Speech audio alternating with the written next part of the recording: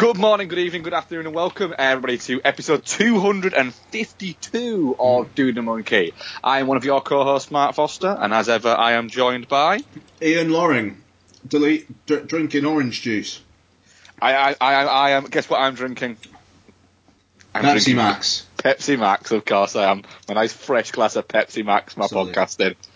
You got some ice cubes in there, or you just keeping I have 2 ice cubes in there and a wee little slice of lime. Nice. Was the bottle in the fridge? So was it already chilled and with ice cubes? It wasn't already chilled. No, I don't keep the bottle in the fridge because I find that what tends to happen there is with Pepsi Max, if you take it out of the fridge and leave it out of the fridge for too long, it goes flat once it's been cold. And Isabel has a habit of taking it out of the fridge and not putting it back in. So I end up opening it and going, "Where's the?" When I open it, yeah. Bullshit. Yeah. I just leave it out and add the ice cubes there to give me that burst of cold. That is one of those ones where it is like, this is bullshit. Like, what the fuck is this? You know, yeah. Just keep it in the fucking fridge. Yep. Like, I'm fucking dreading the days when Lottie's that old, and it's just like, why are you such a fucking dick? Just stop. Yeah. I do spend half of my time looking at Isabel and thinking, I fucking hate you. Yeah, I mean, like, to be fair, I probably spend about 20% of my time, like, thinking that about lots. Well, no, 20% is probably too much, but fucking, like, just she has this amazing grump that she can do. It's fucking amazing. Like, just properly throws herself on the sofa, just going, nah.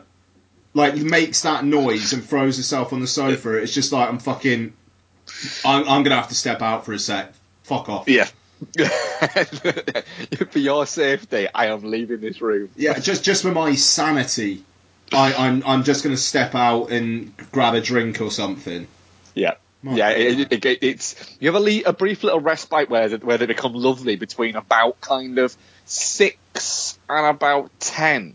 And you've got a good 4 years where you're like, they're really pleasant. Yeah. And then sort of like at 11 and 12, you're starting to go, oh God, they're a bit, they're starting to get their own opinions and stuff, but they're consistently wrong, and invalid, and they're nearing teenage years. Then once you hit teenage years, you're like, you're just a shit, and I don't like you. Yeah. No, it's going to be a time. It's going to come up quick. Yeah, it does. Yeah. Anyway, what do we have today? Well, we have it's here, isn't it, Ian? Oh, this is a special episode because the main review is the Mighty Rampage, but I think this is a Mark Foster Appreciation Society episode, to be honest, because I think the other two reviews are just Mark ballparks. I mean, to be fair, Rampage is an Ian.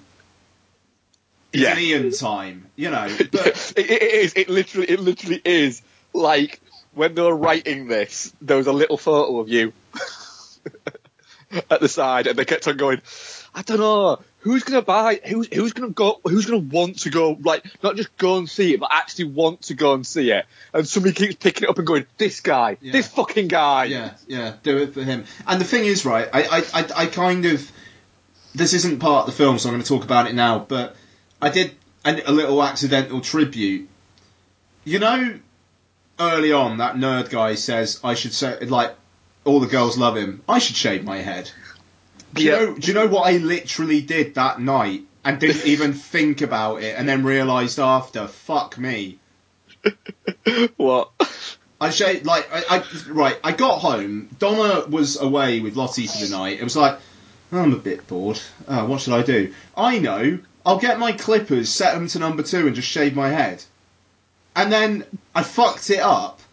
So then, on the Friday morning, before work, I was in the shower shaving my head with a Gillette razor. Oh, so you've properly shaved it then? Yeah, like, because I've done it before last year. Yeah. And now it's properly. I'm not. The thing is, I'm not a fan of the look. I just wanted to save some fucking money. But then I realised after that it was an accidental tribute to The Rock. It is, yeah. Like, and it was like, because the thing is, I genuinely been trying to get my hair cut last week, but like it's just like I was trying to do it in my lunch break, and it was always busy in the barbers I use, and I got home and I was like, fuck it, I'm a bit bored. Why not? I may as well just give it a go, and I fucked it. Like, because but what I was trying to do, right? I was like, the back of my head, I got a razor. And I was doing the back of my head, and I was trying to, and like, because I'm a fucking idiot, I was like, yeah, I can get it in line, it'll be fine. No, I can't. Nope. No, I can't. What the fuck am I doing? Like, so, like, it is the last time I self-medicate my hair. You know, but that was basically, yeah. And then, like, afterwards, I was just like, fuck, there's that bit. God, I hope to God Paul has not seen Rampage, because he will fucking rinse me. And the good thing is, by the time this podcast is probably up, I would have started my secondment in another department, and I won't have to see Paul. Because will he rinse you about it and say, yes, do you want to be The Rock? Yes, he's going to text me, or he's going to email me. I know he is, but fuck you, I'm off managing another team, Paul. Like, you can't get at me. Right. That's where we're at. After Ian shaved his head in tribute to The Rock, we cover Hurricane Heist, and we're also covering Into the Night. Indeed. Plus the usual tangents, which we've already had a couple of, and we'll also be doing some what we've been watching. I've actually got quite a bit of what we've been watching, I think, here. Yeah, I do actually have quite a bit. I got Uno, which is it's a nice trade. Because it is usually the other way round, so it'll be good for you to kind of run that shit. Yeah, I've got quite a few. What have I got there? I've got 6. I've had a productive week. Very good. And I know that I'm looking at those 6 and going, it could have been 7, because I did start watching. Cause I realised out of the mild tangent and a spoiler for what I've been watching next week, is I've never seen the Guy Ritchie Sherlock Holmes movies. Oh, have you not? Okay. I've never seen him, which makes no sense, because I've really enjoyed what he's put out recently. So I thought, you know what? They're on Prime. Fuck it, I'm going to give it a go. So I've watched the first half of the first one, and I'm quite enjoying it, to be honest. So yeah. I'll get to that. I turn it off because Bex fell asleep. Oh, okay. Well, was that because she was tired, or is that... That was because she got out after work and had a couple of glasses of wine, then come home and had a bottle of wine, and then was asleep. Well, that makes sense. Yeah, so I'll let her off on that one.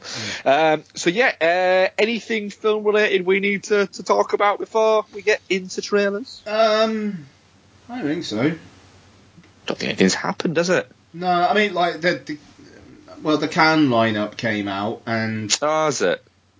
Was that last week? I'm pretty sure that was last week. Yeah, and like that Cannes are a bit miffed about. There was this lost Orson Welles film that Netflix have kind of paid for the restoration for, which now can't play, which is funny. And the new Alfonso Cuarón film, which is shot on 70mm and being released through Netflix, which does seem a little... I bet he's not super thrilled about that, and I can kind of get... that's one I can get. Yep. So that now can't play Cannes. Even though apparently they are still talking. But I don't know, like the way they've been going back and forth, it does kind of feel like that ship sailed for at least this year. But the rest of it, there's only... I mean, I think it's interesting there's only 2 American films in competition. Excitingly, Spike Lee's new one. Is that in competition? Yeah, Black Klansman. Which looks... And it made me laugh as well. Did you know the one person who is in both of those films? No, who is it? Mark, 2018 is the year of Topher Grace. It's been coming. Topher Grace is back. It's with he's been hiding in the shadows for far too long. It's That's a hell of a cast, actually, that he's got in that. Oh yeah. Looks really interesting. And then I think it's Shit, is that a Blumhouse film? I wouldn't be surprised. That's a Blumhouse Yeah, film. no, it is. It totally is. Yeah, you're right. It is. Huh. Jordan Peele's producing. Producing it. Yeah. That's right.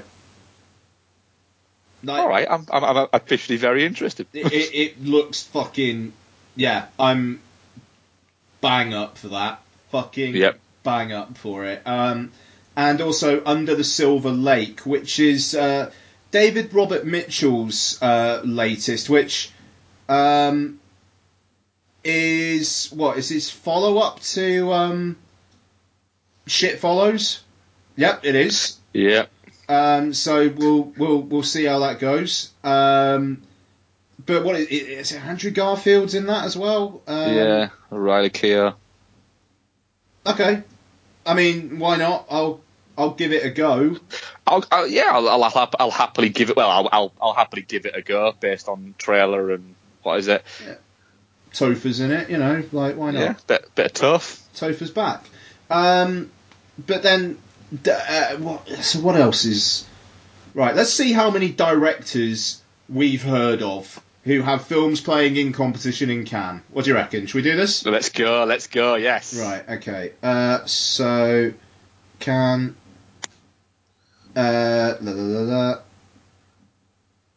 Okay, so the 18 films announced so far. Stepan Breeze. Heard of him or her? Nope. Okay. Lee Chang-dong. Heard the name, but not... I can't picture which film he's done. He won Best Screenplay at Cannes in 2010 for something called Poetry. He was in Director's Fortnight with Peppermint Candy, and he was in competition in 2007 with Secret Sunshine. Nope. Okay. Asghar Farhadi. Nope. He did a Separation. Oh yes, of course he did. Yeah. Okay, so Matteo Garon. The guy who directed Gomorrah. Gomorrah, yeah, he's got a new one out, hasn't he? Yeah. Yeah. Okay. Jean-Luc Godard. Never heard of him. Sounds wank. Nice. Ryusuke Hamaguchi. Nope. Okay. Christophe Honoré and Honoré.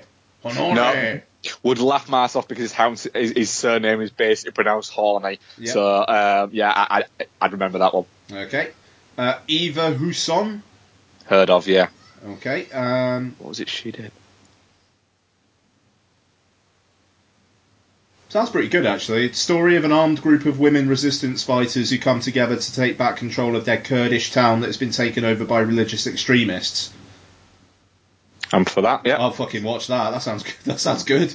Okay. Hirokazu Koreeda. Nope. I know the name. Nadine Labaki. Nope. Oh, she did Caramel back like years ago. I know that film, but I haven't seen it.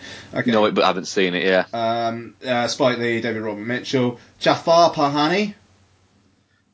No. Yeah. Wait, yeah. He did. This is not a film. That's it. He did. Yeah. The Iranian one that he had to smuggle out of the country. Yep. Okay. Pavel Polakowski. He did Ida. Ida, yeah. And I did something else. Was it Last Resort? Did he do? Yes. Yeah. Thought it was. Was it him who did that? My Summer of Love, the Emily Blunt. It was. Yes. Yeah, he did do that. Yeah. Sure. Yeah, he did. I'm sure he did. I'm pretty sure that was him. Alice Rohrwacher. Yes, recognise that one. Okay. Kirill Serebrennikov. Nope. Okay. Abu Bakr Shorki. Yep. Oh. Apparently it's a first-time filmmaker. I'd heard the name, so it must be related to that film. Okay, cool. And Gia Sankey. Nope.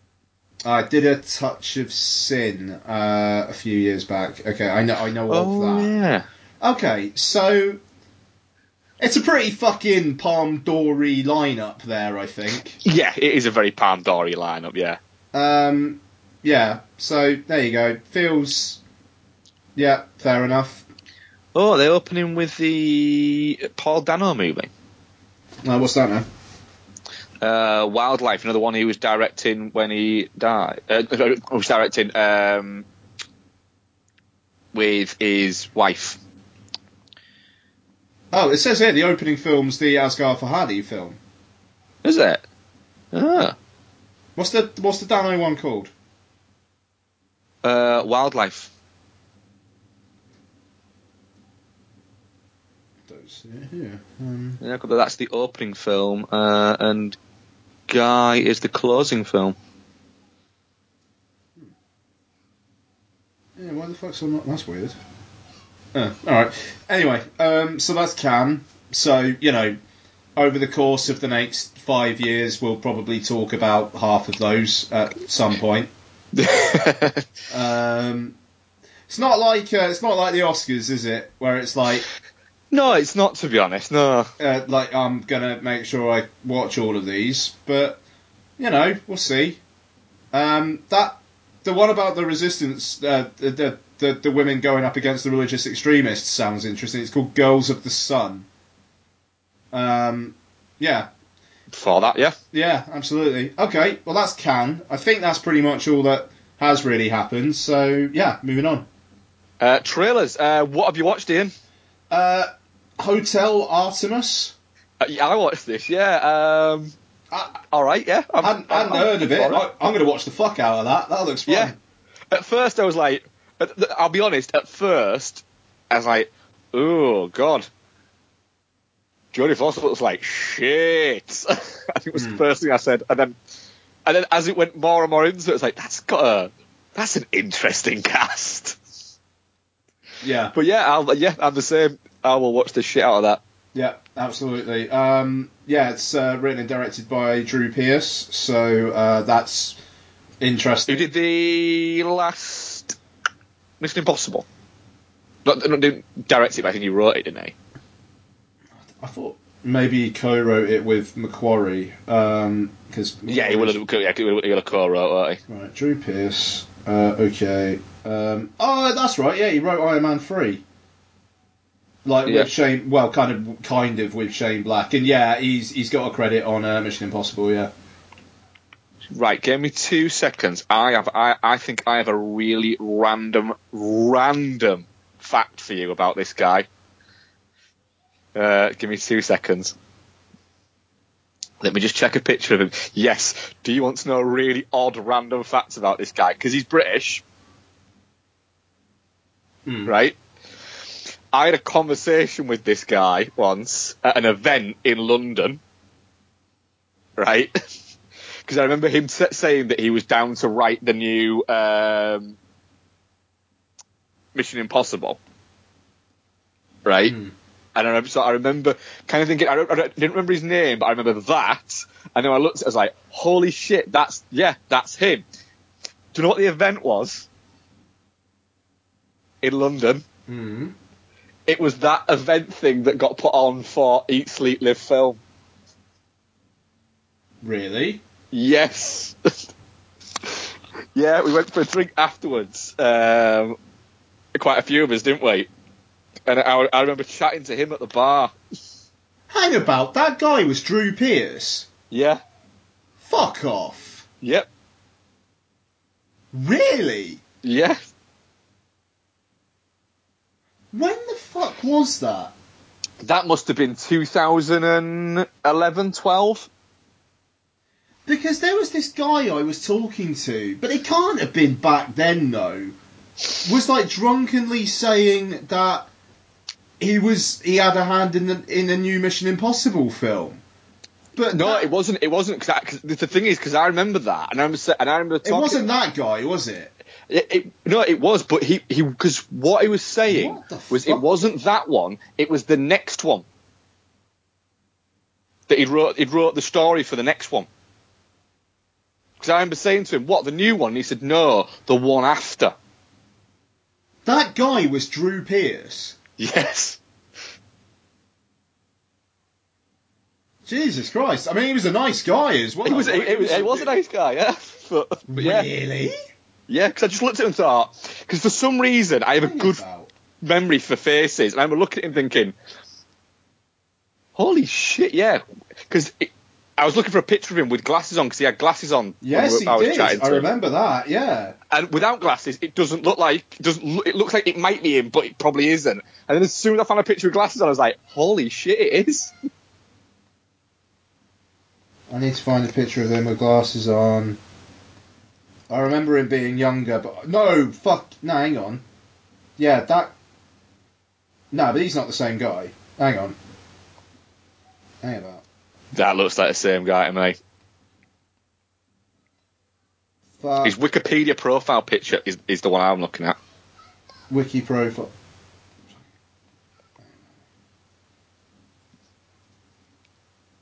Because in all the ones on what is it doesn't look like him. And the Wikipedia one, like, that Wikipedia picture is clearly before he got a little bit more dollar. Yeah, all right, okay, that's really fucking weird, isn't it?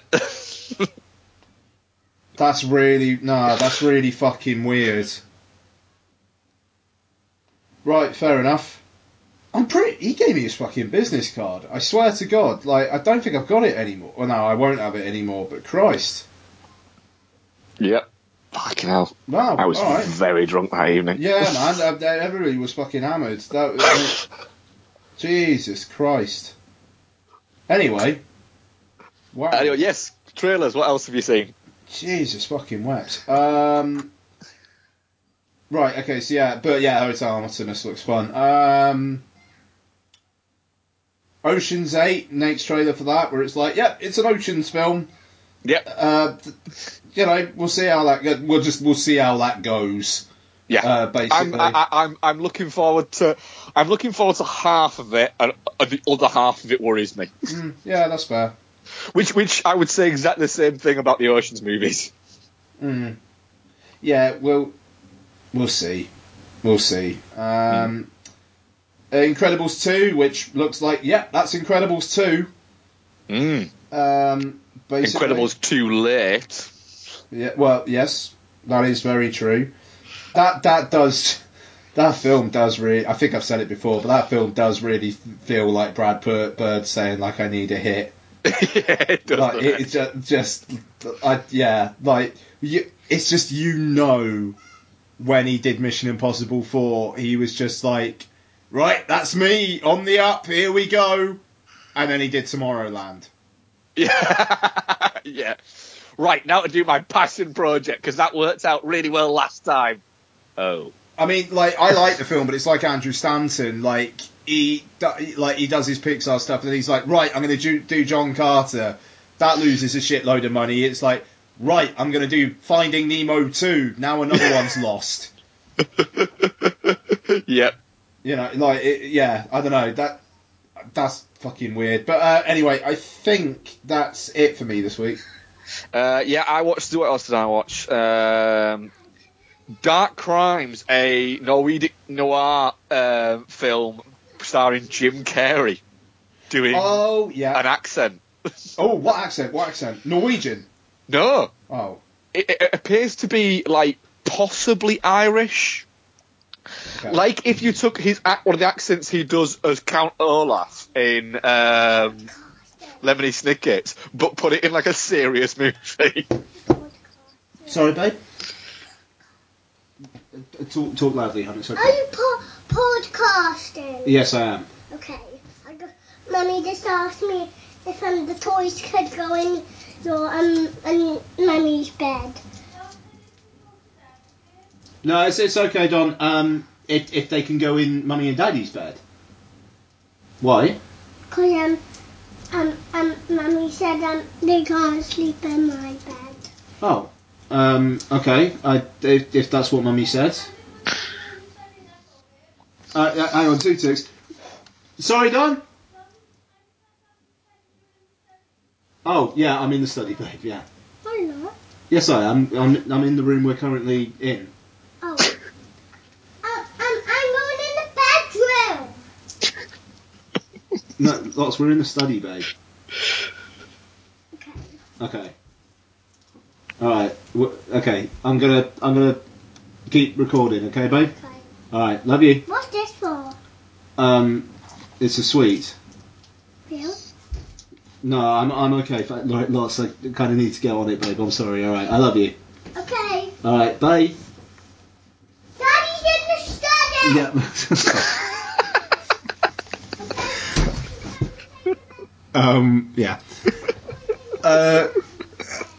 So Count Olaf, yeah? Yeah, Yeah. Count Olaf. Okay, good.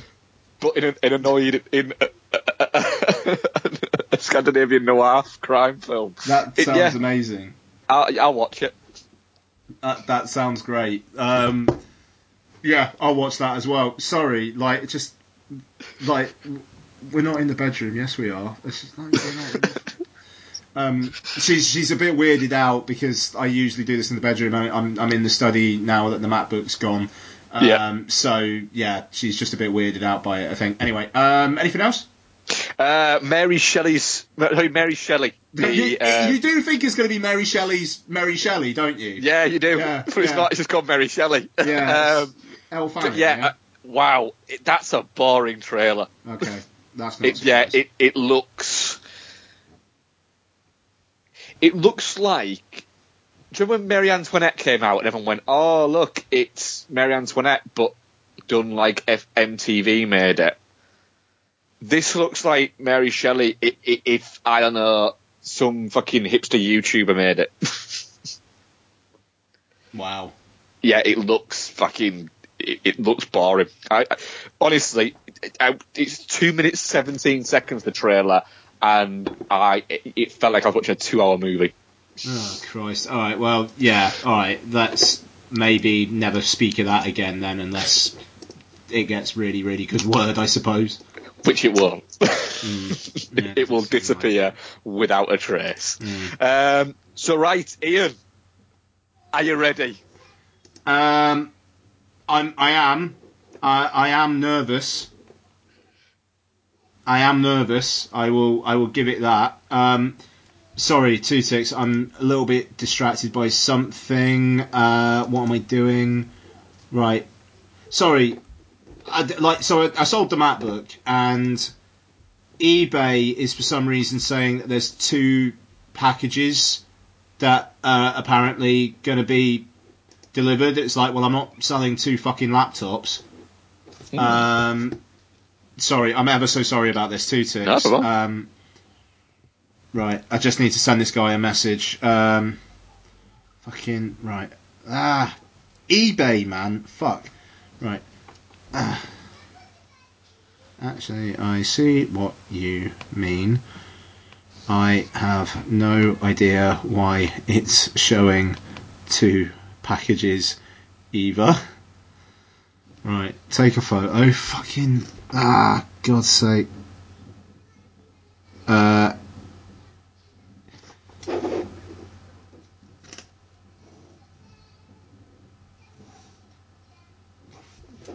Hang on, why is it showing?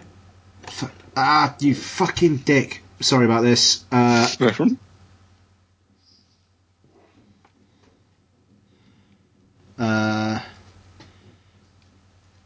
This is the right one. We'll try and get the other tracking details deleted.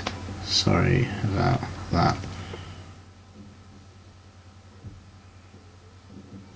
Fucking no, that's a horrible picture. Fucking twat. I'm leaving this in, by the way.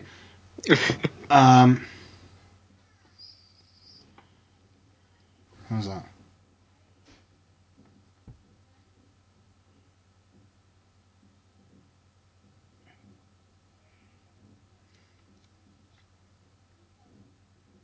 Right, there we go. Sorry about that. Yes, it is time. It is time. It is time.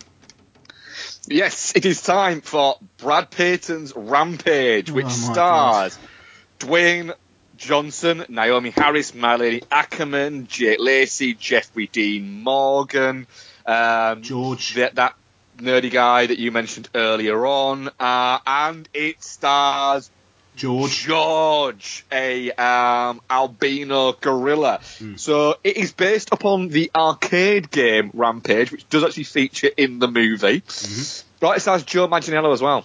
Yeah, it does. Yeah, It does. Did you say Jeffrey Dean Morgan? I did say Jeffrey Dean Morgan, Okay. yes. So Dwayne Johnson plays Davis Okoye, a head of an anti-poaching unit and kind of primate expert who saved George, this albino gorilla, when his parents were killed by poachers, and is now has helped raise him and has a great relationship with him, etc., in the times that they communicate via sign language and play jokes on each other, etc. And then some research is being done on genetic editing, which is banned, so a company is doing it in space. Yep. Their research crashes down and infects George, a wolf, and is it a crocodile or an alligator? I can't remember. Either or.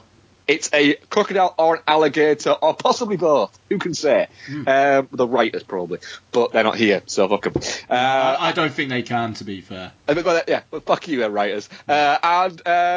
Yes, and carnage and rampaging ensues. Ian, you built Rampage up a lot, haven't you? Now, here we go. Did it disappoint, or did it tick every box that you wanted it to tick? It's exactly what you think it's going to be, whether that's a good or a bad thing, and for me, that was a very good thing. Very good, because big meets bigger. Yeah, no, I mean, big does meet bigger. My one major criticism is that I'm pretty sure that George doesn't actually appear in the film. Not in the same way as it does in the trailer, no. No, which is disappointing. But it's made up for by the repeated finger up, which I actually would never get bored of. I'd never get bored of George pulling that. It would be funny 500 times over. Just like fucking taking the piss and then sticking his finger up at the Rock. It's immense, quite frankly. It is goofy, and yet kind of actually tries to be serious at points with its kind of city destruction, which is weird. The plot of the film I actually thought weirdly made sense, which is bizarre. But just the whole, like, why are they coming to that city? Oh, there's a fucking high frequency noise that only they can hear and they really don't like it. Cool. That's fine. Yeah. Malin Ackerman and Jake Lacey are cartoon characters, and that's fine. The Rock is ridiculous, which is great. He's just like, I just love the way that he's just absolutely infallible. But unlike Steven Seagal in The Mighty Under Siege 2, you do believe that he takes a bit of a beating through the course of the film, which is good. I had an awful lot of fun with this film, and at that point in the week, I needed that film, and I got exactly what I wanted, and it really cheered me the fuck up. I hope you liked it. Right. I did, yeah. I really, really, really enjoyed it. I like the fact that it quite simply is. Well, for a start off, my thing here is, one, how the fuck is Rampage a 12A? Yeah, it's pretty gory. Yeah, it's pretty gnarly, isn't it? Yeah, it's weird. Right? But also as well, I like the fact that it is quite literally, it is more aimed at kids than it is adults. Yeah. Because Melania Ackerman and Jake Lacey are cartoon characters completely. to the point of where I was watching it going, this is mental. Yeah. This is mental. How just literally the closest I could work out to what they reminded me of was the bad guy characters in the first Beethoven movie. What, Duchovny and whoever the other one was? Yeah, what's the name that was his girlfriend in Goodfellas? Oh, Christ, yeah, alright. Shit, I know. her. Yeah. Went from a weird cooking show on American TV at one point, where her and her husband just got shit-faced and cooked and had arguments. That's very it good. was mental. Very good. Yeah, so I love that kind of fact about it. And there was, Jeffrey Dean Morgan playing what you, at first, you're like, oh, I don't like him. And then you start to, he wins you over really quickly. You're thinking, oh, at some point though, he's going to turn back into being a wrong un. And he just doesn't. No, I was such a fan of that. He's just a good dude. Yeah. Like, he's like, yes, he's giving them a bit of shit at first, but then it's, no, do you know what? Like, I do feel sorry for you and your ape friend, and I am going to do the best I can for you because your heart's in the right place. And when science shits the bed, I'm the one who cleans up the sheets. Yep. Jeffrey Dean Morgan is having such a fucking good time with this. Yep. He in his mind, he's walking away from it, and the producers are going, "Can we have a spin-off with just that guy?" I'd be down for that. I'd be fine with that. Fuck. We forgot the best film news of the week. Are you? Yeah, a trailer that we've got to talk about. Actually, two things. Fuck. No! How did we forget? Yeah. No! We did. We forgot a trailer, didn't we? Alright, well, stop the review right now. Oh, the Meg. Oh, The Meg. The beautiful Meg. Yep, chomp on this. Oh my god. Like, it just, yeah. How did we forget about the Meg? It's Statham versus Shark. It's Statham versus a megalodon. We need it. Yep. And it's, for some reason, directed by John Turteltaub. Yeah, that makes no sense. Yeah, that's a very, very odd, right, John Turteltaub's going to direct this, like, Chinese-backed big shark movie with Jason Statham. Okay. Yeah. Is he? What? Yeah. Oh, God, the Meg. That looks fun. Yeah. That looks mid-August as fuck. Like, yeah, it does. It does. That looks like the sort of movie that somehow is going to make a shit ton of money, yet everybody who goes to see it is going to love it. So everyone who pays to go to see it is going to love it. Everyone who goes to a press screener is going to hate it. Yeah, you can see that, for sure. No, I fuck the Meg. It looks great. But, Yeah. what I was referring to, so David Leitch, director of Atomic Blonde, has set his next film. He has, yes. It's the Hobbs and Shaw spin-off. Yep. That everybody wants more than the latest Fast and Furious film. Yep. And it's going to be the film of whatever year in which it releases. Yep. It's going to be amazing, and it's being written by Chris Morgan, who has written the last load of Fast and Furious films. So let's get it done. Yes, yeah. Please. Let's have it now. Yeah. You look at it going, that's a really, really sensible. Do you know what? Yeah, that's the guy to direct that movie. Yeah. And so anyway, back to Geostorm. Not back to Geostorm. Jesus Christ. And it's not even a Geostorm for me. Sorry. Back to Rampage. Yeah. Yeah. Yeah, I just love the fact that it's having a tremendous amount of fun, and it's pacey as fuck. Yeah. But again, San Andreas is really pacey as well. Mm. Yeah, no, for sure. I mean, I would say maybe around the time after the plane crash, when they're just kind of stood about and there's, quite a lot of talking for about 10 minutes. Mm. It is a little bit like, did we really need this much talking? But Yeah. then the talking stops again, and then it's just like it's kind of like really just barrels all the way through to the end without stopping. Yep. It's it's an awful lot of fun. I love the the bit where Joe Manganiello goes after the wolf. Mhm. There is a that I noticed, and at first I thought, no. And so I was sat listening really intently, and it happened again, where the soundtrack has a very, very definite nod to Predator. Oh, really? Yes.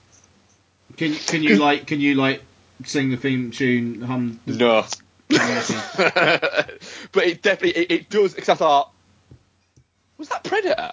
What? Where it's like I'm sat there listening, and I'm going, holy shit, it is. They've put a nod to Predator in the fucking soundtrack. what? It's not a bit where it's like da da da da da da da or anything like that, is it? Like It's not quite that bit. It's the bit kind of after that where it's the where it almost sounds like just it's essentially like fucking noises that you'd hear in a rainforest. okay, But they're yeah. part of the what is it? And then it's definitely there because it happens a couple of times, and it's only in that bit. And I thought that's really quite cool. Okay. I really like. I also think the fact that the video game for Rampage is in the offices of the bad guys. Oh yeah, no, that's great. That's great. Yep. Yeah, It's a big old thumbs up from me. yeah. I mean, it is exactly what you think it's going to be, and Yeah, that's it is. absolutely fine. That's it. If you're predisposed to actually to think, I'm going to enjoy this, then you will. Yeah, absolutely.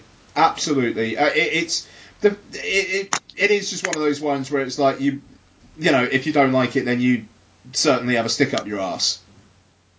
That's it. If the thing is, my feeling with Rampage is, if you've gone to see Rampage and you've not liked it, my point there would be, why have you gone to see it then? Because if you went to see it because you wanted to go and see it, you're going to like it. Mm-hmm. If you've watched it but not liked it, you would never. It's because it's just not your type of film. There's nothing wrong with that. There's nothing wrong with it.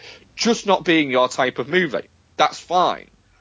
But I don't understand why anybody would pay to go watch something that they probably know they're going to dislike. Yeah, I mean, and forgive me, that's kind of more what I meant. In if it's not your kind of thing, then cool, but you're not going to watch it anyway. But I mean, that's the thing, and I think the reviews have generally been, it's exactly what you think it's going to be, and that's a good or bad thing. Delete as appropriate. Yeah, and it is that it's The Rock doing what he does. He's a very, very likable screen presence.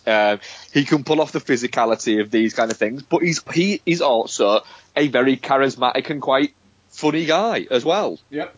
And he's kind of fine to pay second fiddle to a gorilla. Yeah, and he's happy to do it, and good on him. Yeah, it's it's a definitely not shit. It's nowhere near a Geostorm. It is absolutely a definitely not shit. Yeah, no, I mean I'd go with that as well. Definitely not shit. Great deal of fun, just like an absolute blast. And fuck man, I look forward to seeing it in 4K. Yeah. So our poll on that, definitely not shit, 67%. Touching Cloth 0%. Shit 22%, and Geostorm 11%. Okay. I'm pretty fine with that. I think that's pretty much what I would have expected, really. Yeah, I'd say so too. Yeah.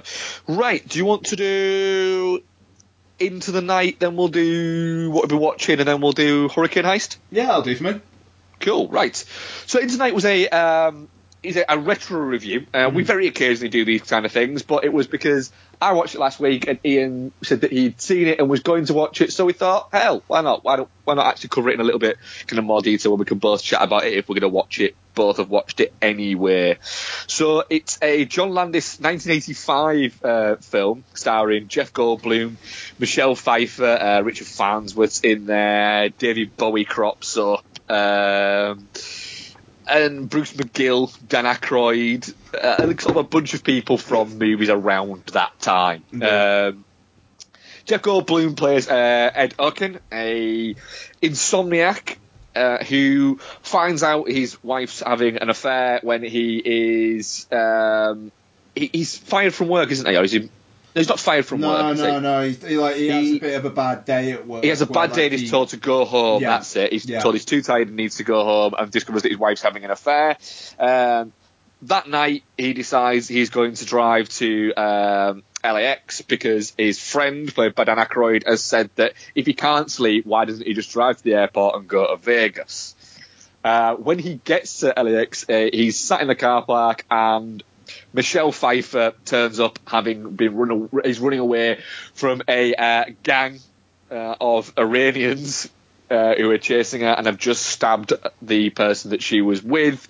And it turns out that she is smuggling some jewels for these people, and kind of like it's a wacky, all happens over a couple of days film.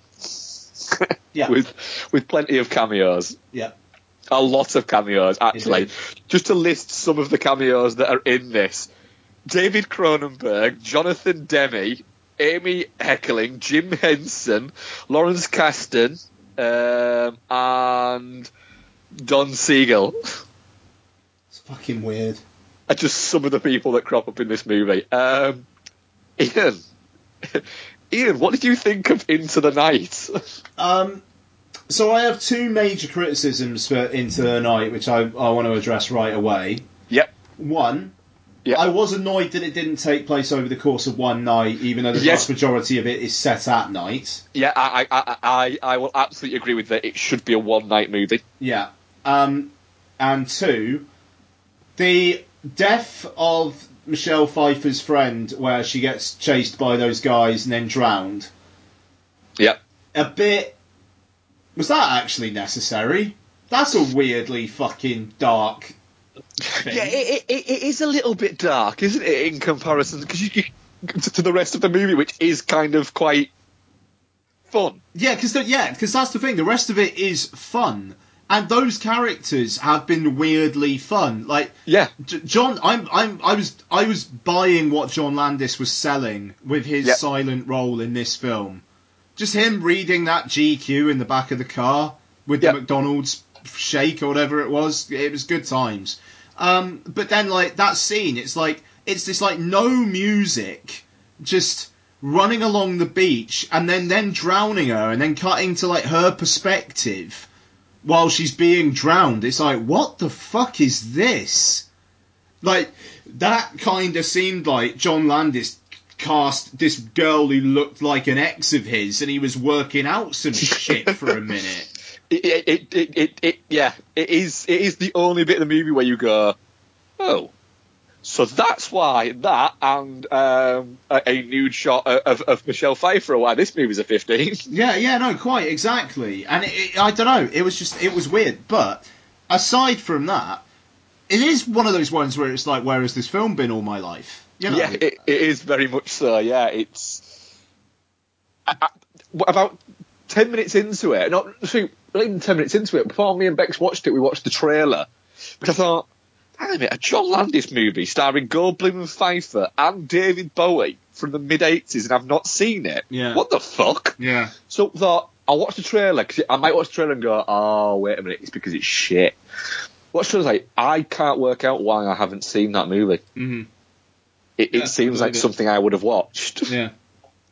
Yeah, no, exactly. And, you just, through the course of the film, I was like, when's this going to fall apart? When's this going to fall apart? When's this going to fall apart? And it doesn't. Nope. It's fun. Goldblum is... It's weird that you see Goldblum now, and then back then he was doing kind of like everyman roles. Yeah. And he does pull it off. There's not really a weird, like, an offbeat aspect to him here. He's just this guy who's tired. Yeah, that's it. There's no. I think now we attribute Goldblumisms with being kind of like that, a little bit kind of wacky, but not like, but wacky, but quite suave with it. Whereas it's just an everyman character, but it still has that Goldbloomy feel about it. Yeah, that's the thing. There is a kind of a Goldblum flavour, and just like there's an aspect of him where you could see like Michelle Pfeiffer's kind of into him, like because he's a little bit left of centre of Everyman, but he's still much more of a chill person than the kind of men that she's obviously been with. Yeah, he's quite a nice guy who has a good, stable job, so he's a nice, intelligent guy who she sees is helping her, not because he's trying to sleep with her or anything like that. It's more just because his kind of thing is, well, I've got nothing else to do. Well, yeah, no, exactly. I mean, there's that moment where she tries to give him the money. He's like, I can't accept that. And then it kind of, it's like something kind of like twigs with her about him at that moment as well. But I mean, it was interesting because obviously there's some comparisons to be made between this and After Hours. But After Hours is this fucking like almost nightmarish, like is this ever going to end? Like, and After Hours, a scene that really stands out to me. I've seen After Hours a couple times, but that scene where he's like in that bar at like 4 a.m, and there's that woman who like is like alone. He's basically dancing with her, and like she kind of seems to be like really into him, and he's almost going along with it because he's got nowhere else to go, and he just feels completely like hopeless, and so he's just with this woman in this bar. And I found it this really like weirdly disturbing moment, and you don't get stuff like that with Into the Night. It's not, and like just the way that shit builds up in After Hours. That film feels like a crescendo. Like just building and building and building. Into the Night has waves, and I like that. And it doesn't go for the strung out feel that After Hours does. And I mean, I think there are obvious reasons why that film feels the way it does from that director at that time. Yeah. But Landis is just, he is just having fun, and there are serious moments, and that moment with the killing of the woman does feel tonally what the fuck. But the rest of it, there is tension there, but there's a release of the tension is never that far away, I suppose, is what I'm trying to say. Yeah, it does feel like that. It's a little bit more kind of breezy than something like After Hours, in the sense that this is very much wearing its comedy out there. You've got Goldblum is Everyman, and Michelle Pfeiffer she's playing that quite, look, yes, I'm quite dangerous and everything like that, but I'm actually, I can get men to do this because I'm really hot, but also as well, I'm actually quite sweet. Yeah. And there is that. She's not quite femme fatale, and she's not quite Vixen, but she's not Girl Next Door either. Yeah, no, there is that weird line with her. Yeah, no, absolutely. And as well, we've got a David Bowie kind of cameo that's just when he first announces himself to Jeff Goldblum, he's like, "I've been watching you. You're really good." And Goldblum's got no idea what he's talking about. Oh, what does he keep calling him? Oh, I can't remember.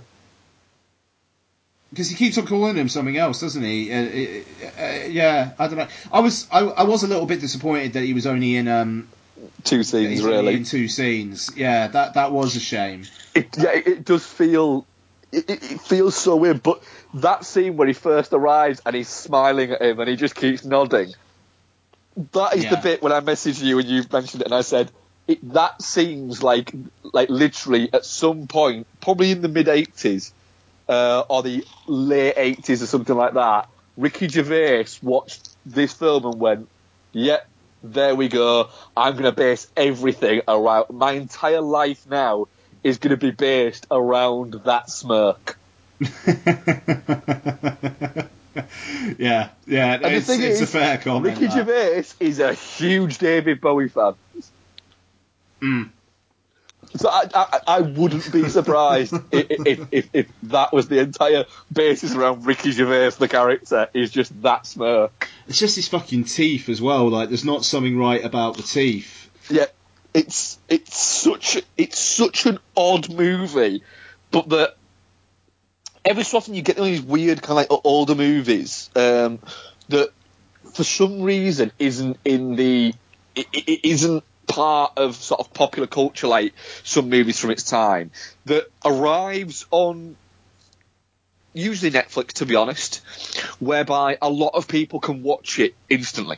It's not something that somebody watched because they found a DVD copy of it, or they remember watching it when they were younger and saw it on ITV or something like that. It's a lot of people in social media can spread this. What is it? For instance, when Streets of Fire got its Blu-ray release, and there was a documentary on it, they literally said the reason why we did that is because the Netflix metrics for it were huge. It was really popular. So we thought, hang on a minute, if we take it off Netflix and release it on Blu-ray, like 6 months later, we can probably do a pretty decent special edition of it and people will buy it. Yeah. And it worked. Yeah, that's a good shout. You Absolutely. know, and things like that can happen. And you get the feeling that with something like this, it's just, it's waiting to be rediscovered. Yeah. Yeah, no, absolutely. Yeah, I mean, I don't know, it'd be great to see the metrics on this shit. Yeah. Because it's, for the past few weeks, it's been really like high up in a lot of the sort of comedies and thrillers and 80s movies, all those little things, little menu bits. It's always been like number 2 or 3 on there, and recently added and recommended to you. It's been like there for me on all of these. Yeah, that algorithm knows you, I think. Yeah, it does. It really fucking does. It's freaky. I'm definitely not shit on this movie. I had a blast with it. Yeah, no, absolutely. It's great fun. I look forward to seeing it again, frankly. Cool. Our audience, definitely not shit, was 25%. Okay. Touching cloth 50% and shit 25%. That's interesting. That is really quite interesting, yeah. Yeah, I mean, come at us, folks. Like, why? What wasn't working for you there? Yeah, what didn't land for you? Yeah, I'm intrigued. Right, Ian. Do you want me to give you a few of my what I've been watches, and then you can give me your one, or yeah, give me your one, and then I'll blast through. I'll give you a couple of mine then. Yeah, first. sure. Cool. Rewatched your Mark Mylod, Anna Faris and Chris Evans movie, What's Your Number, from 2011, back when Anna Faris was, of that previous power couple. She was the more famous one out of her and Chris Pratt. Although he does make a brief appearance in this movie. You've got Chris Evans and Chris Pratt squaring up against each other in this. It's a funny film. I watched it on Netflix or Prime, and it was just because I literally couldn't be asked to. Have you ever seen this? No, I don't think I have. No. Right, do you want to know what it's about then? Yeah, go on. To furnish your ears with that. So Anna Faris plays a character called Ali Darling, who's in her early 30s, and essentially she's had a string of bad kind of relationships, and her sister, played by Ari Grainer, is getting married, and she wants to bring her current boyfriend to that wedding, but he's kind of like, I'm not really sure that we're in that kind of place. And so she reads an article on the so she's fired from her job, so she's got no boyfriend, no job, and is having kind of like that little bit of a quarter-life crisis. And she happens to read in Cosmo or something like that once you go above 20 sexual partners, that's when, it's too many, your chances of finding a husband decrease rapidly. So she decides to, instead of going for number 21, that what she's going to do is she's going to track down those 20 and see if one of those guys is the right guy for it. Right, okay. And the person who she enlists to help her on this is her neighbour across the hall, played by Chris Evans. And she basically says to him that she will help him get rid of girls that he's trying to get rid of that are at his apartment if he helps her find these guys. Okay. So yeah, it's quite charming. It's quite funny. It depends on your how much you like the comedy stylings of Anna Faris. If you get on with her quite well, then it's something you'll get on with quite well. Chris Evans is the standout in it. He's very good. But also, Chris Pratt turns up. Yeah. Martin Freeman turns up, so it's a bit of a... Jesus, wow. Yeah. That was a few years back as well, okay. Yeah. Who else is in there? Andy Samberg's in there. Anthony Mackie's in there as well. Right. Yep, so Okay. a lot of Marvel heads in this. Yes. Joe McHale is there. So these Zachary- are all ex-boyfriends, are they? Or like yes. ex-lovers? Yep. Okay. Yeah. So yeah, what's your number? It's the second time I've watched it, so it's obviously quite fun. Okay. What else did we watch? Rewatched Empire Records because we wanted to watch it, and she'd had a bit of a shitty day at school, I think it was, or something. And so we watched it with her because it happened to be Rex Manning Day as well. I usually twitch at those kind of things, like you've got to watch Friday the 13th on Friday the 13th and blah. No, watch movies when you want to watch them, not when fucking memes tell you to. So yeah, I really like Empire Records, but it is very much one of those movies, I think, where you have to have caught it at a certain point. Yeah, absolutely. I'll do one more, then I'll let you do your one, then I'll do my other three. Okay. Rewatch Spider-Man Homecoming. Oh, how'd that go? Really enjoyed it again on second watch. It's too fucking long. It's a good 20 minutes too fucking long. It really... I don't know where it is, but it does kind of... The bit where he gets before he climbs the Washington Monument bit there, and he's stuck in that room and he's getting to learn the suit and bits like that. Yeah.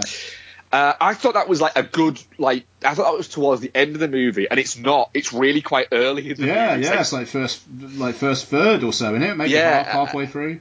And it got to that, and I was like, oh, cool. It's at this bit quite early. I don't remember it being this pacey. Yeah, and then I paused it to go and grab a drink just before the bit where he's climbing the monument. I was like, holy shit, we're only like 40 minutes in. There's like another nearly fucking 2 hours of this movie. What the shit? So, yeah, it needs to be fucking... It could have been shorter, but, yeah, it's a lot of fun. The bit with Michael Keaton, where he discovers that he's Spider-Man, is great. Yeah. I do in think that car. Oh, yeah. good times. The whole MJ Zendaya character, I did think on rewatch, is really fucking clumsy. Yeah, Her character feels like it's out of a different movie. Yeah, it does a bit. And I don't think it's not because she's bad in it or anything like that, but it's just she just kind of crops up, and she's a little bit too meh about everything. That it don't quite feel right. They just kind of like keep going to her, and she says like 2 or 3 lines, and then it swoops back to somebody else. Mm-hmm. So yeah, I just felt that she just didn't feel quite right. But I think, it's not. Again, it's not her performance, because her performance is fine. It's just the character feels a little bit. See what you tried to do there, but it just didn't land for me. Mm-hmm. But then the funny bits landed again better, I think. The bit where he's interrogating Donald Glover is great. That's pretty great. Like when he comes up to him with the voice change stuff. Yeah. Yeah, and it's always great seeing Marissa Tomei in anything. Mm-hmm. Absolutely. Yeah. Right, go on then. What was your one other film? So my one, it was a bit of a double bill of bank-related stuff, along with Hurricane Heist, which obviously we'll talk about in a minute, or in a bit. The Vault. Is that the one that's on Netflix that's got Franco in it? Yeah. He does some random stuff, doesn't he? It is the continuing adventures of what the fuck is James Franco up to?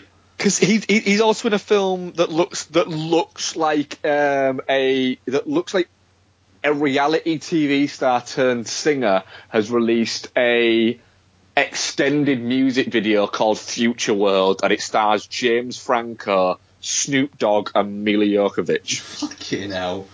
Like it just, I'm looking it up now. I just want to see if I can connect, like the director with Franco, and not really.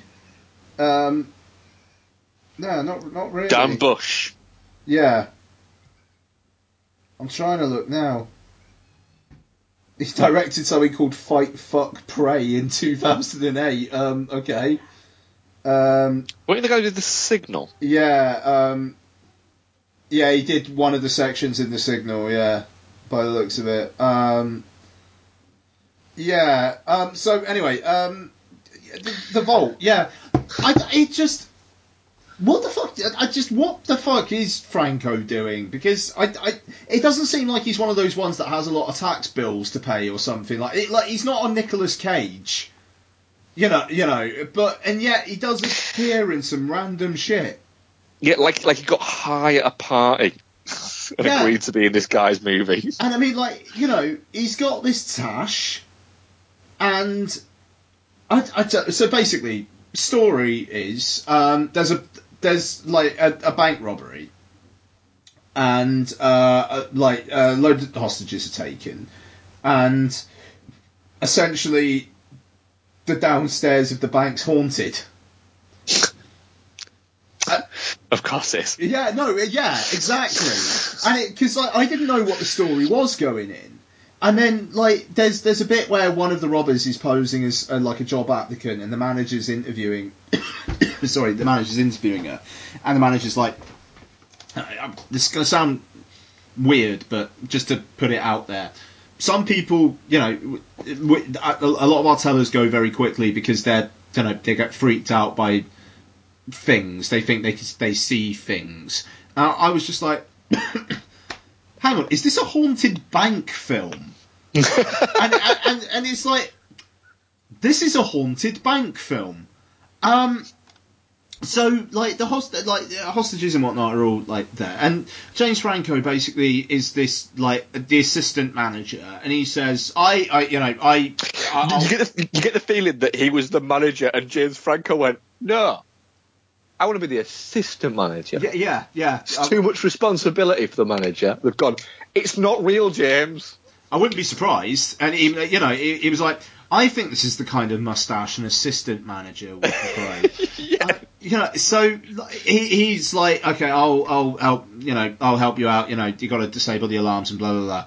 And there's $6 million in the vault downstairs, and so obviously I guess the robbers like thinking, "Oh." And then they go downstairs, and then kind of some horror-y type stuff happens. And then the final 10 minutes is two completely separate sequences, just kind of like chopped together, like really haphazardly edited, where you've got a couple of the characters in one section, and then a reveal being explained over the course of way too long over the other section. And it was just like, right, okay, I know that's what's happening. I know that's what's happening. Okay, cut back to this thing. I know what's going to happen. And then back to the other thing. I know what's happening. You don't need to keep on spelling it out. And then back to the other thing. I know what's going to happen. And then you're told what happened, and then another thing happens, and then it ends. And it's just like, right, okay, fine. Why? Just why are you in this, James Franco? Like, his part is just this guy. It's just, he's an assistant manager, and he has some involvement in the plot. Why are you here, James Franco? And it's mental. I really, really, really don't understand it. Yeah, I mean, it just, fuck me, man. He's in so much stuff. He is in an oddly weird amount of just crap, isn't he? Like, it's weird. What the fuck is Blood Heist? He's a character called Farmer Simon in something called Blood Heist. Right, what else? Blood Ride. He's Billy. Billy in Blood Ride. Like, just what? Blood Surf, Metalhead Tony. Like, he's doing, like, what is he up to? What is he up to? Why is he in, like, 3 films last year called Blood Something? The Mad Whale. Right, what is he in The Mad Whale? Inmates at a women's mental asylum stage a theatrical production of Moby Dick. What? What? He does an awful lot of weird stuff. He's a character called Dude in Naya, Legend of the Golden Dolphin. He's got 2 directed movies coming out this year as well. I'm sure he does. Like, 3. He's got 3 completed directed movies. He directed this Future World thing. Well, he's one of the directors. He's one of the directors. He's also got one called Pretenders, starring Juno Temple, Dennis Quaid, and Jane Levy, and Brian Cox, and Val Kilmer's son. Right. Then he's got that Zeroville as well. And what the fuck's The Long Home? The Long Home, a young contractor is hired to build a honky-tonk in Tennessee by the man who killed his father. He fucking works. But I just... Fuck it, that's a cast. Ashton Kutcher, Josh Hartnett, Josh Hutcherson, Garrett Dillahunt, Giancarlo Esposito. Wow, that literally is a list of people who never quite made an A-list. Timothy Hutton, there's another. Again, a list of people who never quite made the A-list. Like, what is he up? He's a fascinating guy. He is, isn't he? It's all power to him, because it's odd, the weird stuff that he does. It's... And you know, and yet, you know, he might also be a bit of a creep. He probably is a bit of a creep.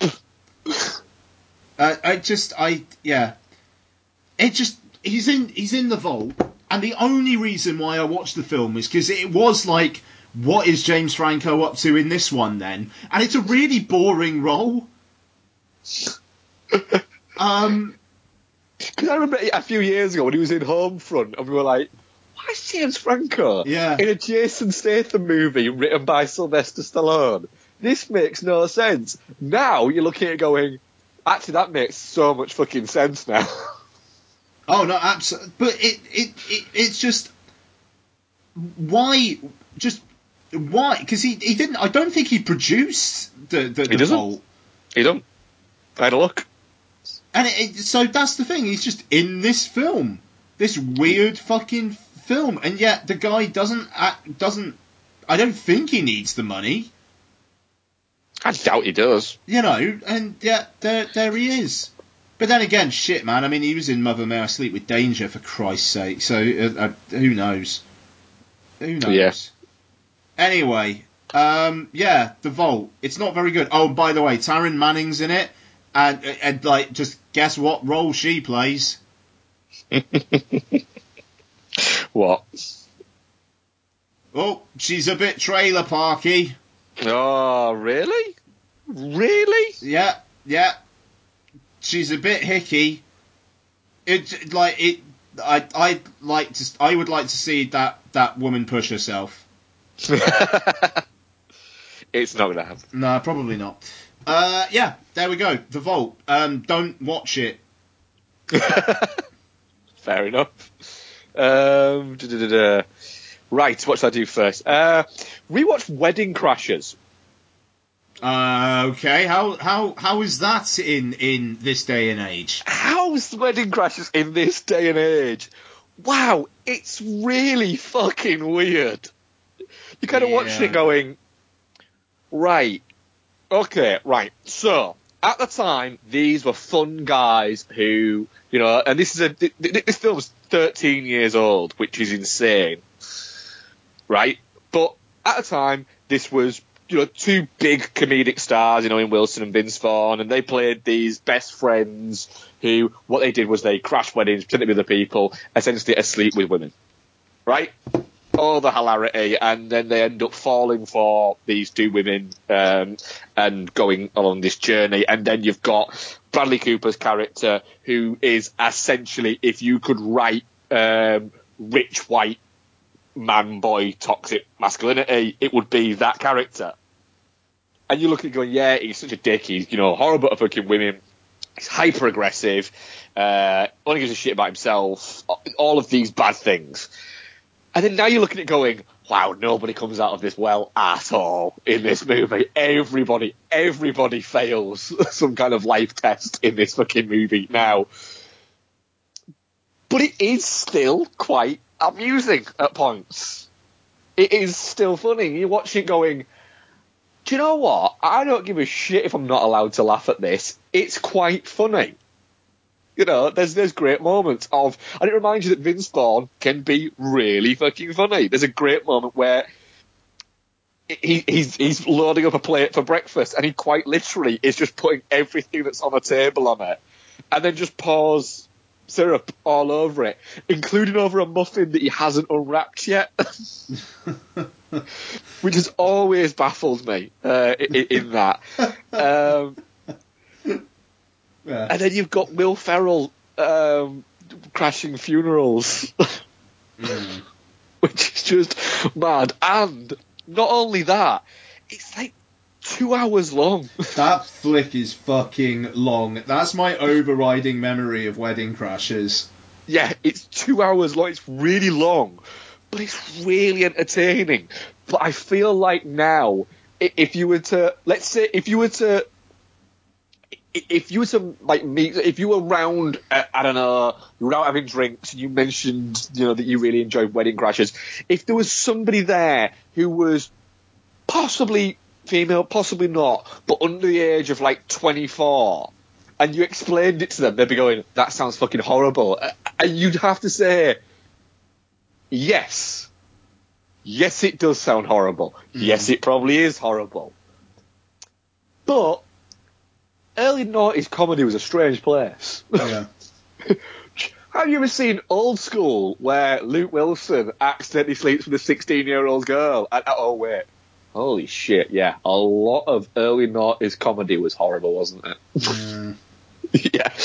But, yeah, it's still quite amusing. I had a good time rewatching it. And to be honest, me and Becky still quote to each other frequently. It's become part of our daily vernacular. Lock it up.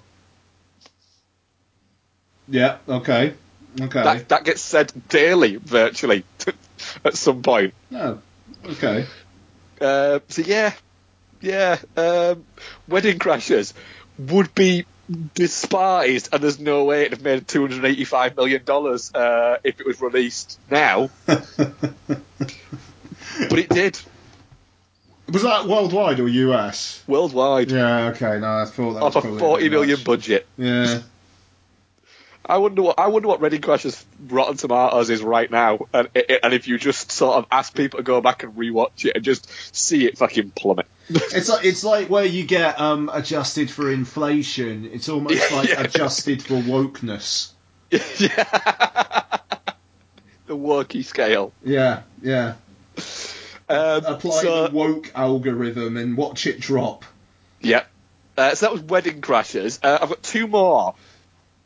A serious one that's a new one, and a not serious one that I fucking adore, and I'm pretty sure you do as well. Okay. That I'll come to in a second, that I rewatched and haven't watched in a while, but rewatched and went, fuck, that's a good movie. Okay. But I'm going to talk first about Catherine Bigelow's Detroit. Oh, yeah, you did watch this, didn't you? Go. Yeah, you have opinions. Yeah. Right. So, Detroit is written by Mark Bowl and directed by Catherine Bigelow. It stars John Boyega, Will Poulter, John Krasinski, Anthony Mackie, Algie Smith, Jason Mitchell, and is about the Algiers Motel incident in Detroit during the riots in 1967. Now, on all the surface of that, when all that came out that was what was happening, everybody kind of said, right, so that's going to be in the Oscars mix in 2017. Mm-hmm. And it was released. And then it wasn't. And nobody talks about it, really, at all.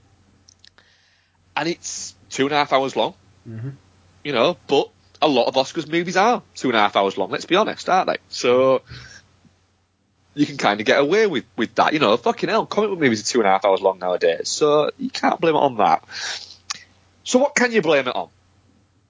Is it that, you've got a white journalist turned film writer writing and a white female filmmaker making a film about what could you could very highly argue is an African American event. Certainly with that. But I don't think it's that. I think it's that the opening of the movie, and it is very much 3 acts, this movie. You've got events leading up to the incident, and then the events after the incident. And I think the weird thing about this movie is they just about get the events leading up to it right. It's clumsy and it's chaotic, but I think that's a stylistic choice. I think they're trying to do that. They're trying to get over that. Look, this was fucking weird. This was before. It was a weird time. It was still when segregation was rife, and it was. You've got to look at it through these eyes rather than your eyes now, because what we're going to show you in a minute is wrong, no matter whose fucking eyes you're looking at it from. It builds well. I remember it being the first act is not the problem with that film. No, I think the incident bit is very strong. Mm-hmm. It's very fucking strong, and if you'd have said to me, I was very much on the John Boyega. I don't understand it. He's really boring in the Star Wars things, and he just wandered around looking morose under an underground tunnel that nobody fucking knew of in the Circle. But then he was charismatic as fuck and a lot of fun in Pacific Rim, and he's really fucking good in this. But Will Poulter is fucking terrifyingly fantastic as just a thoroughly reprehensible guy who at no point thinks he's in the right, I don't think. I think he's not quite on the fucking warpath. He's just a guy who has got way too much power at way too young an age and doesn't know how to control it, and gets himself in a situation where the only thing he can do is try and scare people into doing what will get him out of it. That's a good way of putting it, that. Yeah, absolutely. But the problem is he's not got the maturity or the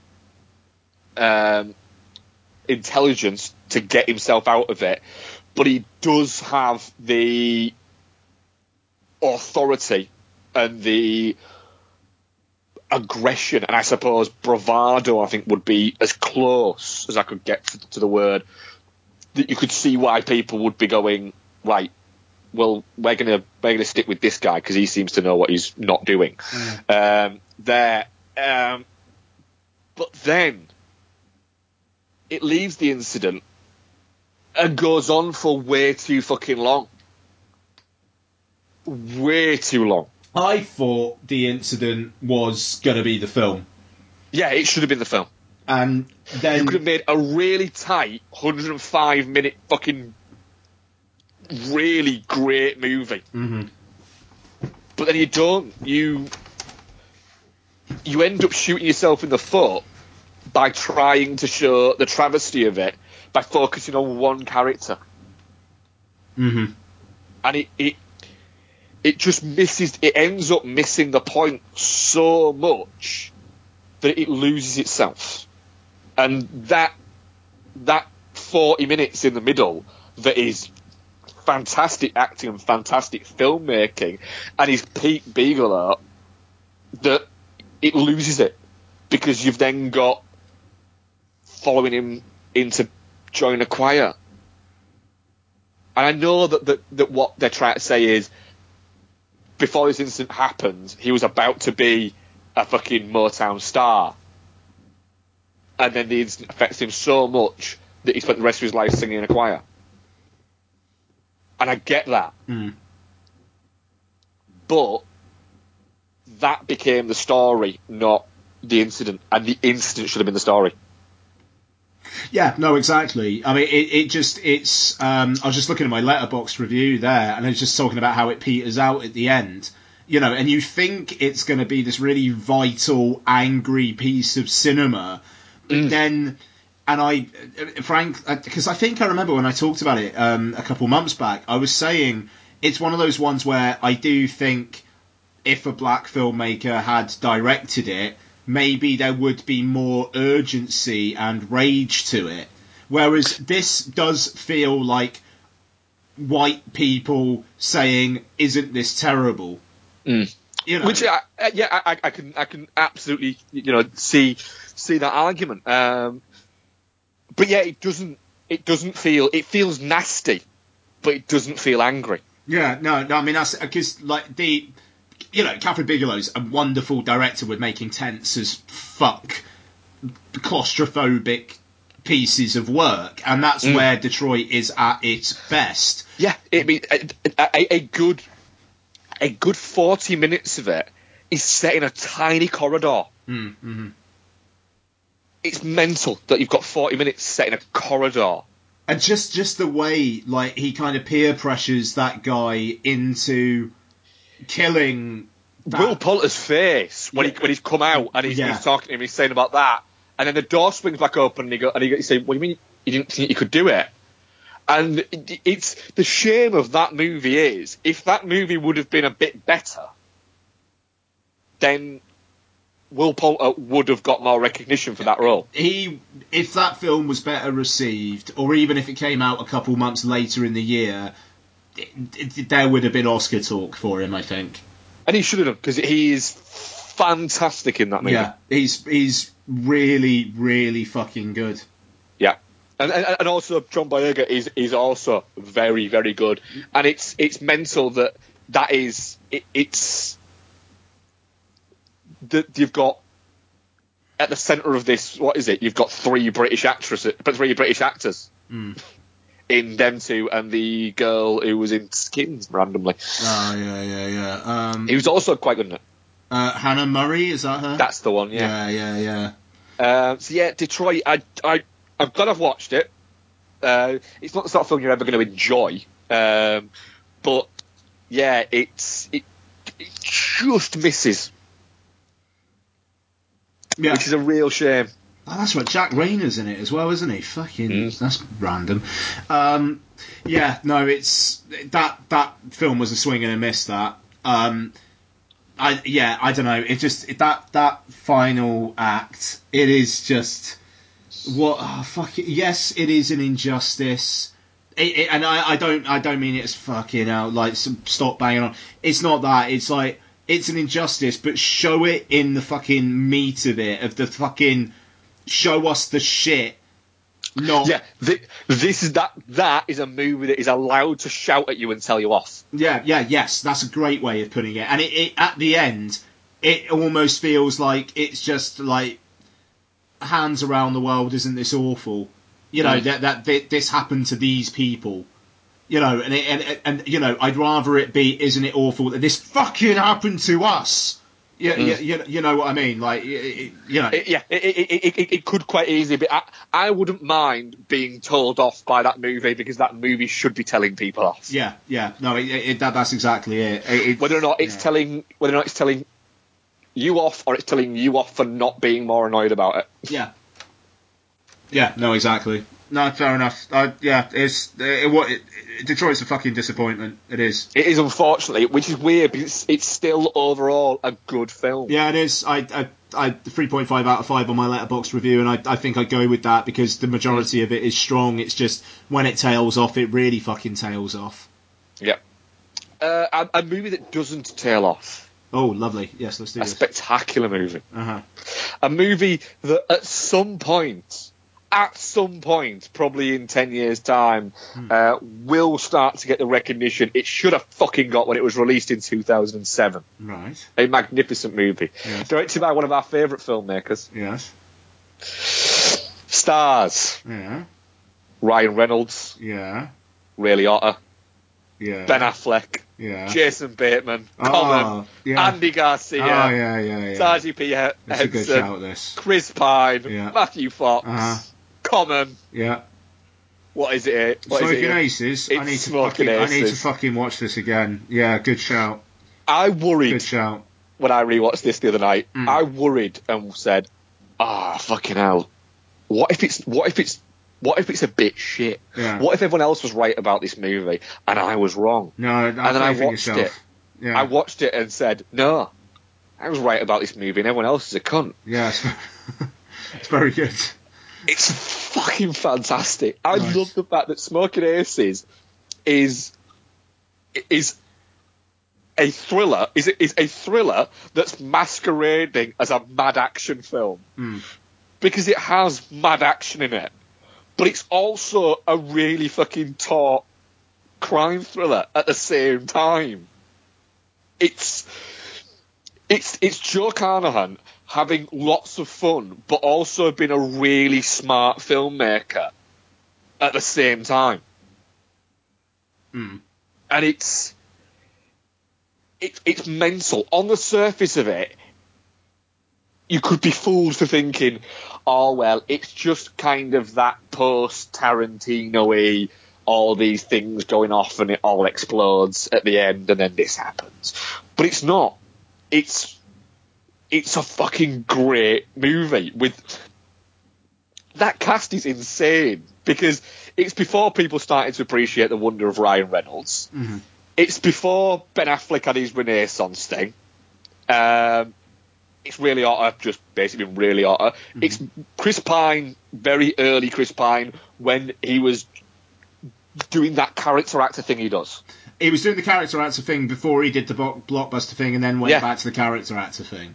Yeah, and he's fucking great in this. And I was seeing a thing where, when you think about it, where Joe Carnahan said about it, and said to, Ben Affleck said to Joe Carnahan, they did one shot, there's a scene where Ben Affleck's dead essentially and Chris Pine's moving his mouth for him as he's saying something to him. Apparently Ben Affleck turned around to Joe Carnahan after that was shot and said, where the fuck have you found this kid? He's going to be fucking huge. Yeah, nice. It's mental. How fucking good is this kid? And it is, but it's... Smoking Aces is fucking great. It really, really holds up. Very good. Very good. Yeah. Very good. Yes. What was this on? It's on Netflix, I believe. Okay, very good. Okay. I'm sure it is, yeah. I might have to do that. Yeah, you should, because it's a fucking great time. It's Smoking Aces.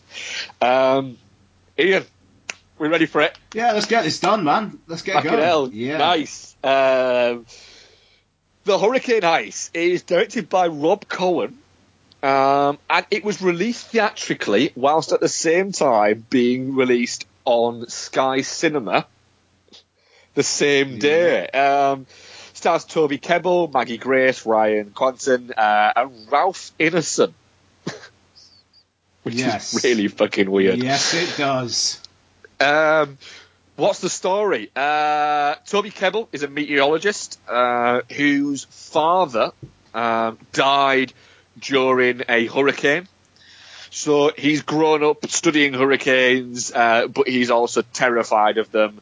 And he has this badass fucking, essentially, tank thing. Batmobile, basically. Yeah. Basically a Batmobile. And if Batman went, I need to build something that can withstand a fucking hurricane. So yeah, he's got that. And yeah, this coastal town that also happens to have a treasury recycling facility or something where they burn old money. They shred money for some fucking reason. Yeah, they shred old money.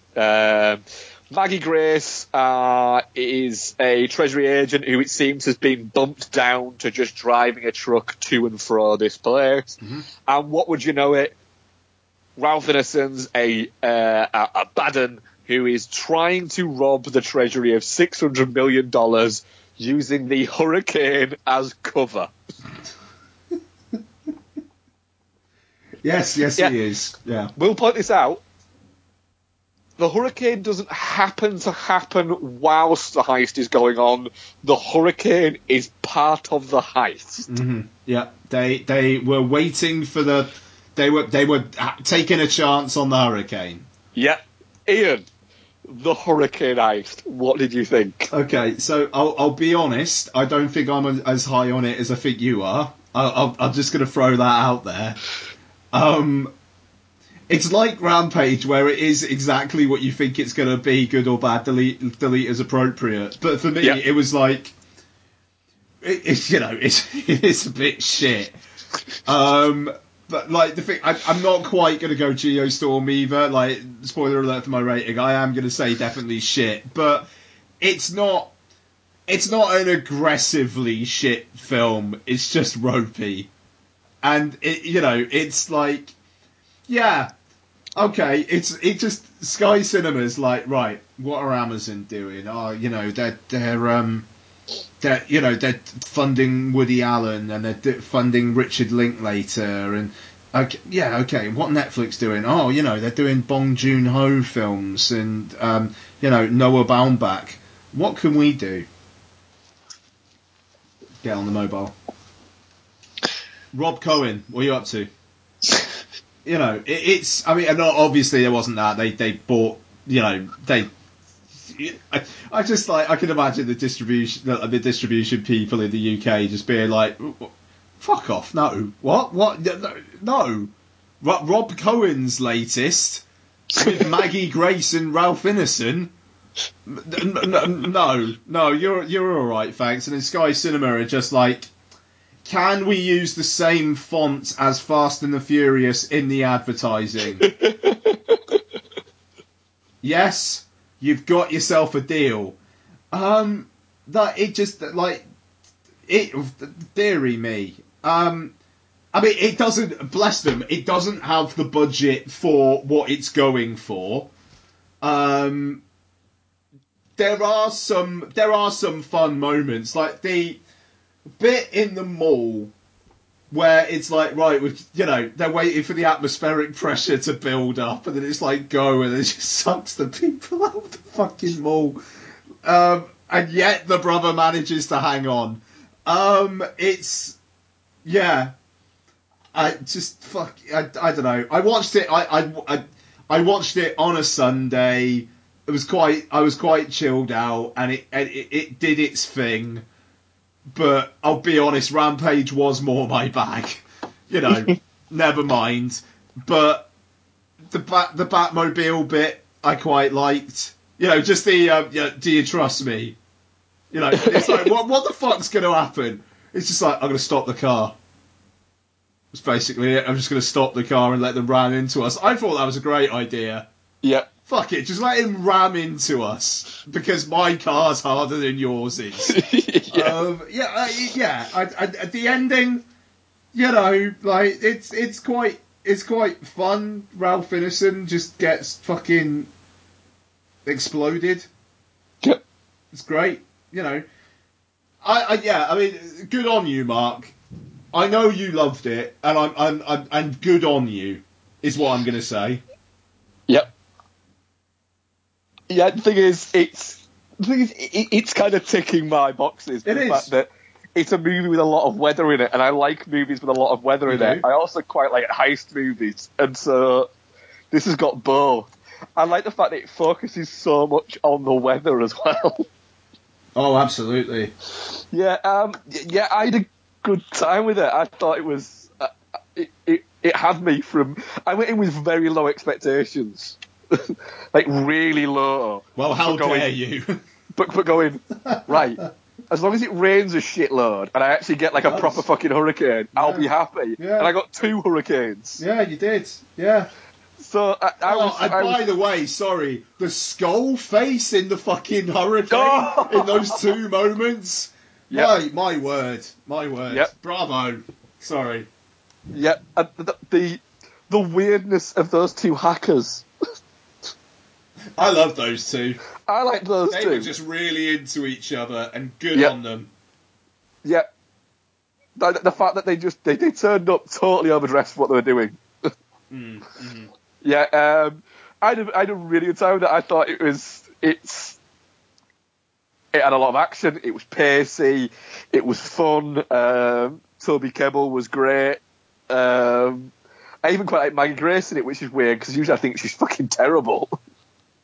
Yeah, she was. But yeah. She was quite spunky. I liked Yep. her. Yeah. She was quite badass in it, I thought. But yeah, the thing is, there's not that much to say about it because it literally is a heist that happens during a hurricane. It is. Yep. You certainly get what you paid for. Yep. So that's about it. So yeah, I had a blast with it. I really liked it. I will watch that again.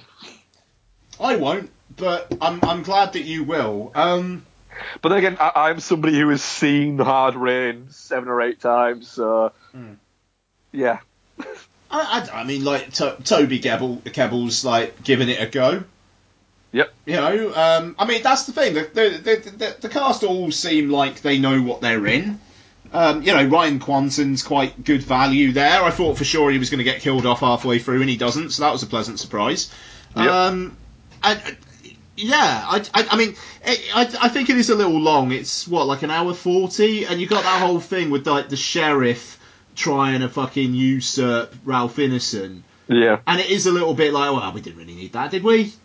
You know, let's cut back on that a little bit, and yeah, I just that bit in the mall is fucking amazing. Like how are we going to get through this situation? I know, we'll let a hurricane in. Yeah, you know, and like I say, it's not aggressively shit, but it is shit. I'm definitely not shit on it, but I freely admit that I'm probably in the minority for this. I just don't care. What's the poll? I am very interested in what the poll's saying.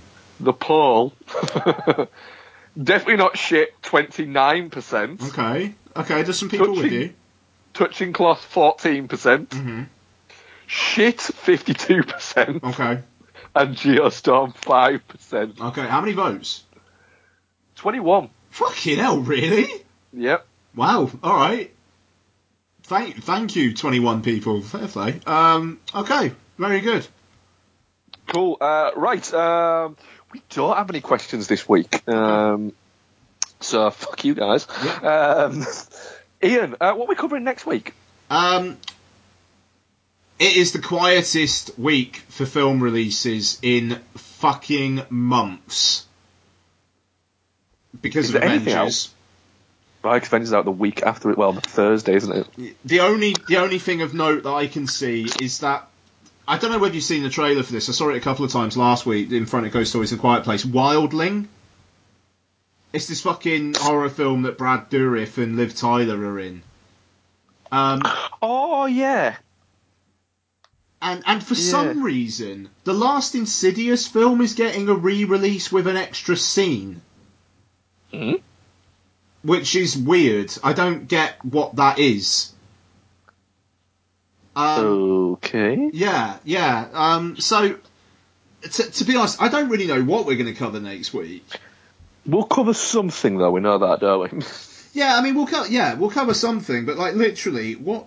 Right. So, what is on in Cineworld this weekend? Rampage, Ready Player One, Peter Rabbit, A Quiet Place, Truth or Dare, Love Simon, Ghost Stories, Isle of Dogs, Duck Duck Goose, Death Wish, Blockers, Pacific Rim Uprising, Tomb Raider, Black Panther, Greatest Showman. What the fuck's Every Day? Every Day tells the story of Rhiannon, a 16-year-old girl who falls in love with a spirit named A travelling soul who wakes each morning in a different body, living a different life every day. What the fuck? That sounds mental. Okay.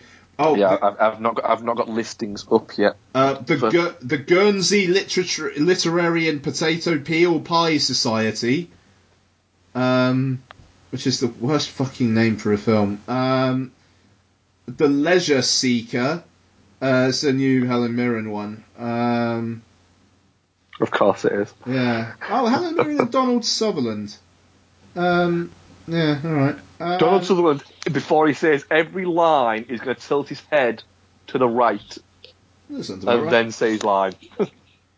Yeah, and Wildling. So, a teenage girl's coming of age comes with a terrifying twist in this spellbinding take on the werewolf legend. Yeah. I have to see if I can see it. Yeah, I don't know. I'm not that bothered about that, to be honest. I mean, to be honest, I wouldn't mind actually catching up with Truth or Dare. But I don't know how good a review that'll make. We'll fucking think of something, like you say. Yeah, we'll work some out. Yeah. It's a quiet one before Avengers, and then it kind of really up quiet again. one. So, yeah, I mean they're all running scared, and Avengers comes out on the Thursday. I could see why they're a little bit like, what's the fucking point? Yeah. So there you go. Cool. Right, so that was episode 252. Is there anything we've forgotten, Ian? No. Happy episode 10-year anniversary. Sorry, to Chinstroker versus Punter. Yes. Happy 10-year anniversary. Yeah, well done. Mental, is that? Yes, it is. And I'm glad that I was an inspiration to Mike in all walks of life. Yes. It was touching. It was touching. I will always be an inspiration to Mike, I'm sure. I'm sure you will, especially with your new The Rock inspired hair. Oh, fuck it! It just needs to grow back. It can just grow back quickly, please. Anyway, yeah, that is it. Thank you for listening. Thank you for listening, guys. DudeTheMonkey.com, @DudeTheMonkey, @IanLoring, @DudeFoz. We will speak to you next week with something. Fuck knows what.